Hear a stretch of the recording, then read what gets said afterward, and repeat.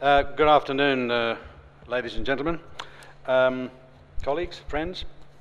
I'd first like to thank the organisers and sponsors for the opportunity to present my paper today. My main area of research for the last 3 years, courtesy of the Department of Antiquities, has been the study of the ancient water management system supplying Gerasa and its hinterland in the Hellenistic to Byzantine period, which is an awful long time. I'm actually looking outside the city. 98% of the known archaeology of the Gerasa area has been within the city. I'm looking outside, looking at the water installations and supplies that supplied the city and the stream and the valley downstream. I've also looked on the eastern side of the city, but not the western. Water management systems reflect both the geoarchaeological landscape and the human settlements that they serve, and it's therefore clearly desirable to place the archaeology of the water management system and their related settlement history in their landscape context. There's been no previously published geoarchaeological study of the Jarash Valley, and the studies in Jordan's Northern Highlands are limited both in number and geographic scope. They include several studies in the Pella area, in wadis draining west into the Jordan Valley, Wadi Ziklab, Wadi al-Hameh, Wadi Jerm, also Wadi al-Shalala, and various studies in the northern Jordanian Decapolis by Bernhard Lucke and others. Landscapes are not static things. They're subject not just to natural influences of geology and climate, but also to modification by human intervention. We tend to think of geological processes operating over long time spans, and of course they do. But in the Ajulan Highlands, they are also subject to sudden recurring natural events, just as seismic activity and landslips, bearing in mind it borders the Dead Sea Transform. Similarly, human interventions can occur very quickly. Researchers working in the area surrounding the Jarash Archaeological Park, for example, are well acquainted with the landscape changing on an almost daily basis in response to the pressures of increasing population, then the associated housing development and the seemingly inevitable looters seeking gold treasures in the very strangest of places. If I'm frank, the unfortunate reality is that a site that is visible today in the area outside the walls of the park can disappear under a building site tomorrow. The landscape archaeology of the Jarash Valley is a broad subject. I'm going to limit my talk today to just 2 recently identified landscape elements dating to the late Quaternary that have impacted, I believe, on the valley's occupational history. These are firstly the recognition of an extensive conglomerate formation in the valley, which I'm informally naming the Jarash Conglomerate, and secondly, the fossil spring systems in the southern half of the valley.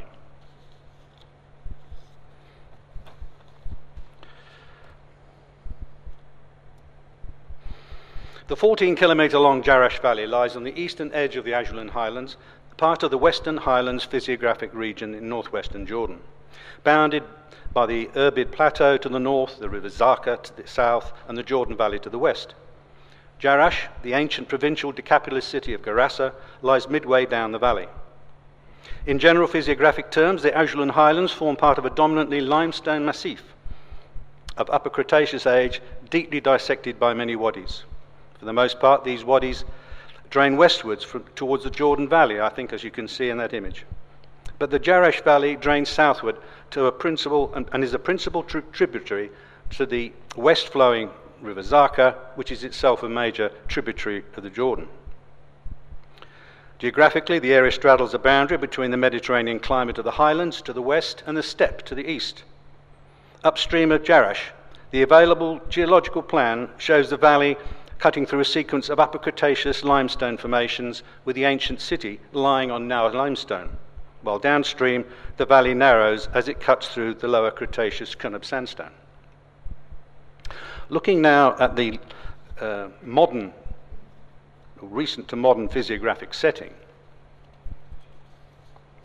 this low-level oblique aerial photograph taken in 1928 by the RAF, looking north, shows the key physiographic elements that exist today without the clutter of modern housing and development.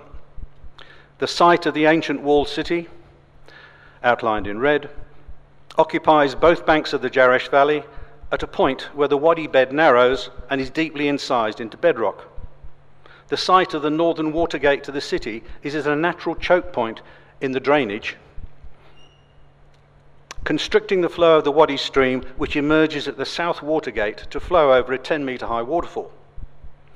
Within the city, the landscape on the west bank presents as terrace slopes incised by small wadis, and these landforms created challenges to the 1st and 2nd century AD Roman urban planners when considering the layout of the western town and its streets and major monuments. However, the landscape was also used to advantage, with the northwest aqueduct delivering abundant water from sources in the hills north of Deir Eliyat to the hilltop within the city west of what was to become the Artemision in the 1st century AD. The landscape on the upper east bank also presents as terrace slopes, but an extensive terrace occupies the lower part of the eastern city area, the site of the Circassian village established in 1878. I think you can clearly see that on the right-hand side. A spur at the southern end of this terrace projects into the wadi with a 200-metre-long, 15-metre-high tufa cascade or waterfall located at its extremity. The lower east bank terrace is bounded to the east by a prominent scarp, and a large cave marks the northern end of the terrace. We're going to be looking at the contents of this cave in more detail shortly. Immediately north and south of the city, the valley broadens and contains rich soils that were extensively irrigated in the Roman Byzantine period from springs and the perennial stream in the wadi. I have estimated this system comprised around 40 kilometres of irrigation canals, mainly rock cut, irrigating a total area of perhaps 4 square kilometres in the Jerash Valley, and I believe would have contributed very strongly to the local economy. Moving now to this Jerash conglomerate unit, recent geological surveying conducted concurrently with a survey of the ancient water management system has identified an extensive fluviatile conglomerate formation, the Jerash conglomerate, on both banks of the Jerash Valley over a distance of around 8 kilometres and over a smaller area within the adjacent Wadi Mejar Valley to the east. That's the mapped extent. The white area there is the mapped extent of this conglomerate so far. I'm not going to discuss the Wadi Mejar area today, which is still under investigation. This conglomerate was deposited on an eroded and irregular paleosurface that was itself subsequently eroded, so its thickness varies. The disconformable contact of the unit with the underlying Cretaceous sequence is rarely exposed. The most extensive exposure of the conglomerate is at Bab Aman locality south of the city, where it is exposed in outcrop and in caves on the west bank of the Wadi Jerash, on the low hill that lies east of a Hadrian's Arch. This hill is so subtle you've got to look at it very closely. It shows more clearly when viewed from the valley below. In aerial photographs, this hill can be seen to form the high point of an oval-shaped plateau, which I refer to as the Bab Aman Plateau, oriented north-south. The virtually continuous sheet of hard pan calcrete, 2 to 3 metres thick, that forms the upper surface of this conglomerate, is draped over the plateau, presumably reflecting a paleo high buried beneath, forming a sort of carapace that dips shallowly to the east and west. The calcretized jury crust is difficult to distinguish visually from the calcretized jury crust of Cretaceous limestone bedrock, but the conglomeratic fabric is usually readily identifiable when it's exposed in caves and tombs beneath the calcretized crust. This is a view of the east side of that plateau, and you can see, I believe, this edge here is the edge of the sheet that dips down towards the valley in the foreground.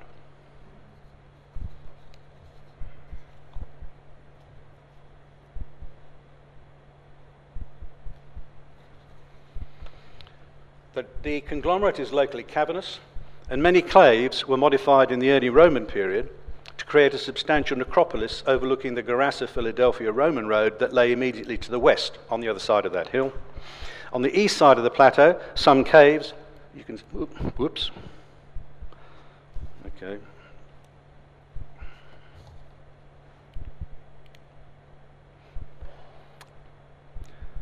Some caves were modified to act as small reservoirs from water from a nearby spring, carried in a network of rock-cut canals cut into the hard pan calcrete surface, possibly in the pre-Roman period. The landscape was later substantially modified by a major landslip that broke away about a 200-metre-long segment of the eastern edge of this plateau. That's shown in yellow, and that's what exposes that nice sheet of calcrete you see there. The flat-lying or gently dipping calcretized surface of the Jerash conglomerate forms distinctive landforms in the valley, and this view in the vicinity of Khirbet el Shawahid, about 1.5 kilometers north of Jerash, is just one example. You can see in the bottom part of the valley, the top of the flat sheet of this calcretized unit. There's a section on the left-hand side, and in the hillside above, somewhere on that hillside, is the contact between the conglomerate and the Cretaceous limestone that it onlaps. As I say, in the field, it's actually quite difficult to distinguish this unit when all you see is the calcrete. On the east bank of the wadi within the city, the exposed Jerash conglomerate is a poorly sorted polymictic conglomerate locally containing boulders to 1 metre. This is a view of a cave located just 50, for those of you who know Jerash, just 50 metres from Querrawan Spring, the main supply in the city. It shows clearly the contact of the conglomerate above with the Upper Cretaceous now limestone below. And you can see the profile there, the calcretized conglomerate at the top, whereas the boulders are clearly seen. This one here is over 1 metre in size. There's boulders all the way through that conglomerate, but as you get closer to the surface, they disappear.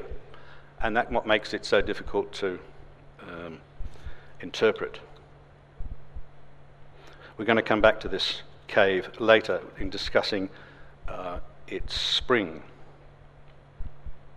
At Bab Aman, the unit exhibits clear bedding with some small-scale post-decisional faulting, with the local development of foreset beds indicating channel and braided stream environment. That's the cave, just further along from the last photograph. Here we see inside that cave, you see the base of the hard pan calcrete above and the layers of sediment containing pebbles and cobbles below, and that's another view, quite different to the cave we saw just previously. But the sedimentary structures in the fabric point to a fluviatile deposition in a very high energy environment. The whole of the eastern side of the city, the whole of the western side of the city appears to lie on calcretized conglomerate rather than the limestone people thinks it sits on, although the prevalence of the hard pan calcrete makes identification rather difficult. But I've taken some photographs around the west side of the city, and there's sufficient evidence there to justify what I'm saying. So when you walk around the city, you see a lot of what looks like limestone at the surface. That is the calcretized top of this conglomerate. It is a limestone, but it's not limestone sensu stricto. The recovery of Acheulean lithics on the surface of the western slopes of the Bab Aman Plateau in the 1940s and 1950s provides a terminus antiquem for the deposition of this conglomerate. These lithics include one example of Middle Acheulean date, placing it in the Lower Paleolithic period. These surface finds may have been eroded from the conglomerate, as is the case of the Middle Acheulean lithics recovered from the Daukara conglomerate in the Upper Zaka Valley, 20 kilometers to the southeast of Jerash. All were deposited on its already calcretized surface at a later date.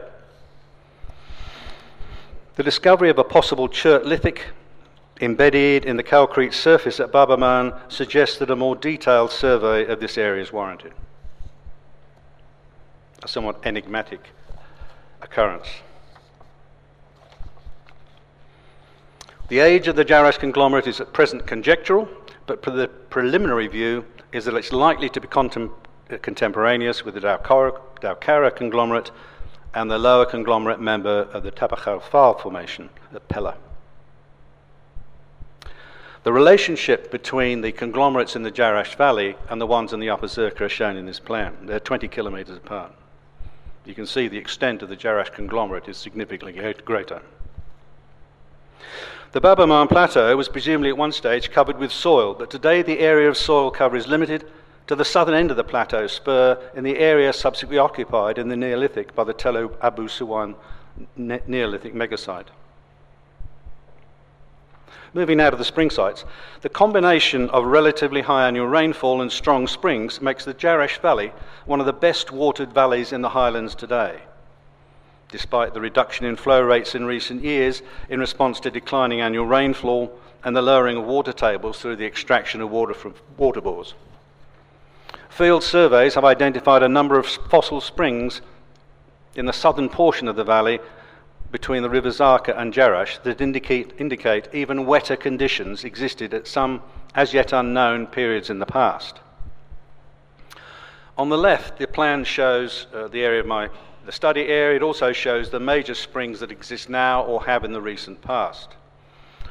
The inset on the right shows the locations of the fossil spring systems that I'm about to talk about. There are two substantial fossil spring sites within Jarash itself, both on the east bank of the Wadi Jarash. One is located in a cave just north of and at a higher level from Quirawan Spring. The other is manifested in a substantial tufa terrace and tufa waterfall or cascade on the east bank that lies between the south bridge and the southern city wall. Returning now to this cave we saw before,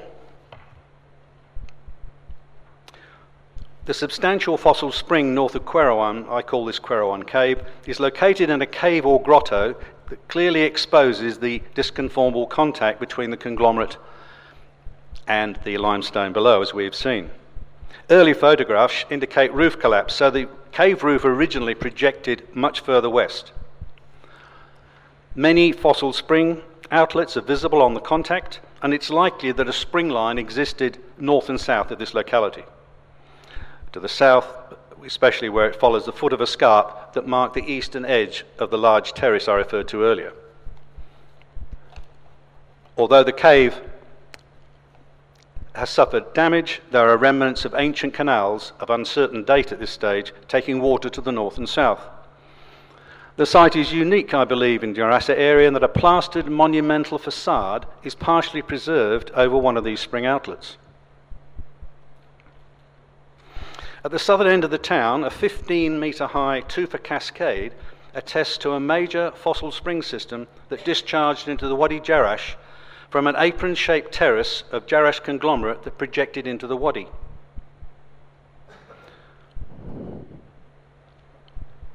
Despite its prominent and central location, previous published research is limited to a brief comment by Vita Finzi 50 years ago. That's the Tufa Cascade. This system has yet to be dated, but the existence of a 100-metre-long section of aqueduct tunnel cut into the cascade just behind its front, plus evidence that a classical period building, perhaps a temple or monumental tomb, was located on the terrace above, suggests to me that the system had ceased to flow by the Roman Byzantine period. That's a close-up view of the front, typical Tufa cascade. The site is unusual in the Garassa area in the existence of speleothems, or stalactites, stalagmites, in caves and cavities in the Tufa Cascade, with some excellent examples in a cave exposed in this aqueduct tunnel. Okay, thanks very much. See there the cave, example of a speleothem and a nice section through it. In addition to the major fossil spring systems observed within Jarash, there are two important fossil spring systems identified to the south. One located 1 kilometre to the south of the city, the other 2 kilometres to the south. 1 kilometre to the south, I name informally Ficus Springs. You can see a fig tree growing out of one of the outlets, and you can see it's quite close to Abu Suwan. Some examples of the outlets and a rather nice basin.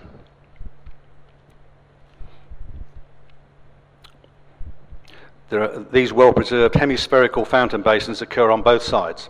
On the other side, it's even more complex. You have tunnel aqueducts, you have canals, you have more of these basin features.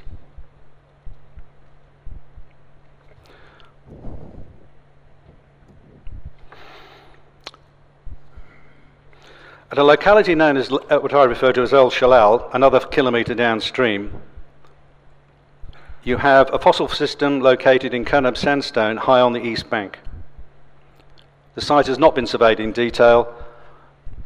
You can see the contact there between sandstone and the overlying conglomerate, numerous spring sites, and an ancient canal passing below. Preliminary conclusions.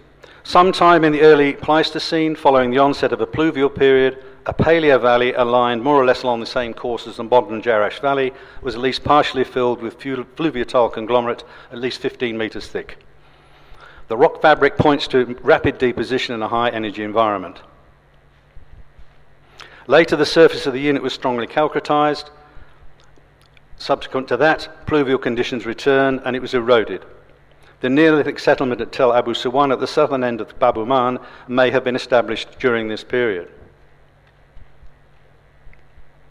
The existence of the conglomerate in the valleys had a profound effect on settlement patterns, the upper surface being used for rainfall harvesting in the prehistoric periods, construction of rock-cut agricultural installations and so on. Later on in the Roman period, Hellenistic period, they used the softer material under the carapace to cut tombs.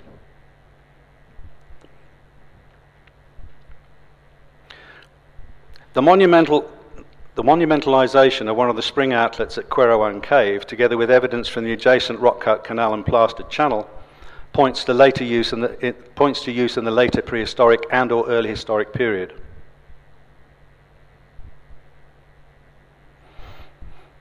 I'm just going to close with a view of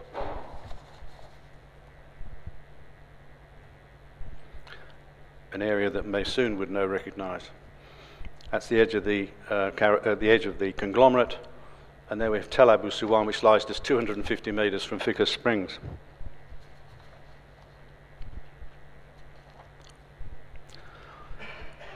I mentioned earlier, there's been quite a bit of damage, just brought home to me because of the damage to two key sites on the Northwest Aqueduct shown here. These sites are not major monuments, but I believe they are of sufficient scientific interest to warrant retention. And I would like to think that some of the sites I've shown here today, the Tufa Cascade, especially in the centre of town, the ancient fossil spring systems, actually reasonably accessible, maybe over time could add to the portfolio of sites that visitors could visit when they come to Jerash. Thank you.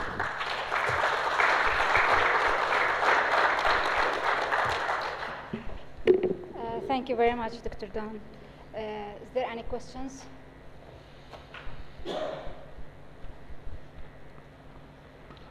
Thank you for a very interesting talk indeed. It's my impression from what you say that the agriculture is mainly to the south of ancient Jerash, or is that really just the part that you've surveyed? No, it was just, I focused in my talk on the southern half. No, as I think one of the early images showed, there's an extensive agricultural site immediately north of the city as well. So it's both sides. The irrigation system I mentioned earlier spanned the entire valley from Suf right down to the Zaka turnoff, and also in the southern part of the Wadi Tana system to the east as well. The total system ran to about 50 kilometres in length of canals and over 5.5 square kilometres of irrigation. That's my assessment.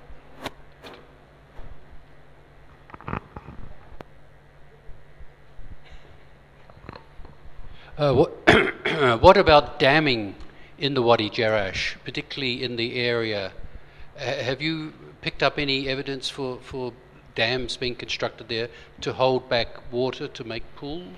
No, I have looked. The only place there possibly could have been something is immediately north of the Berkutane Reservoir, on the very early aerial photographs. I'm talking like 100 metres north. Right. That's actually a natural constriction in the valley, and it's exactly where you'd think to put some sort of barrage. All right. But other than that...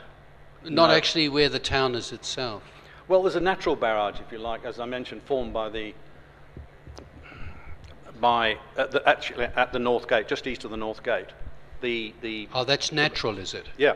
I see. Okay, you have like a funnel effect. The whole 100 square kilometre area of the Yeah. Jerash watershed Yeah, yeah. comes to a point there. Yeah, that's right. So- You don't think there was any artificial elaboration of that constriction to dam the waters? If there was, I haven't seen any evidence I of see, it. okay. Yeah. Okay. There's just a photograph in the Yale archive that shows that area, and I couldn't quite work out from that photograph if that was natural or It shows artificial. a wall. Yeah. Yeah. A wall which is in sort of oblique.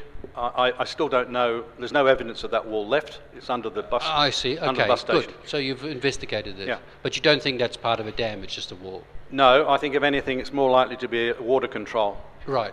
Water Okay. control in the city would have been a big issue. That Yeah, water yeah. on a wet winter's day would have thundered through. Absolutely, yes. And if Yeah. they hadn't been careful, it would have caused serious damage to the Right. infrastructure. Okay, very good, thank you.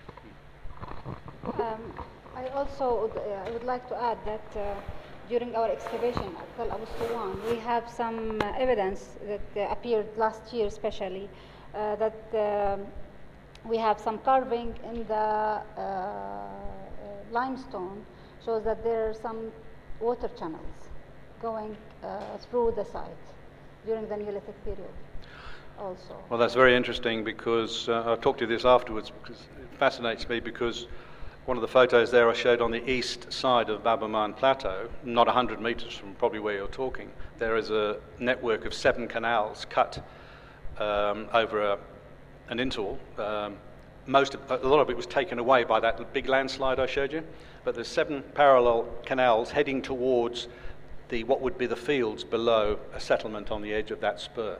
Okay, I have no dating for it. They're absolutely clean as a whistle, these canals. No archaeology, no contextual archaeology that I've seen. We actually took some samples for dating, so we'll see. I'd love to talk to you about that. Fascinating, thank you.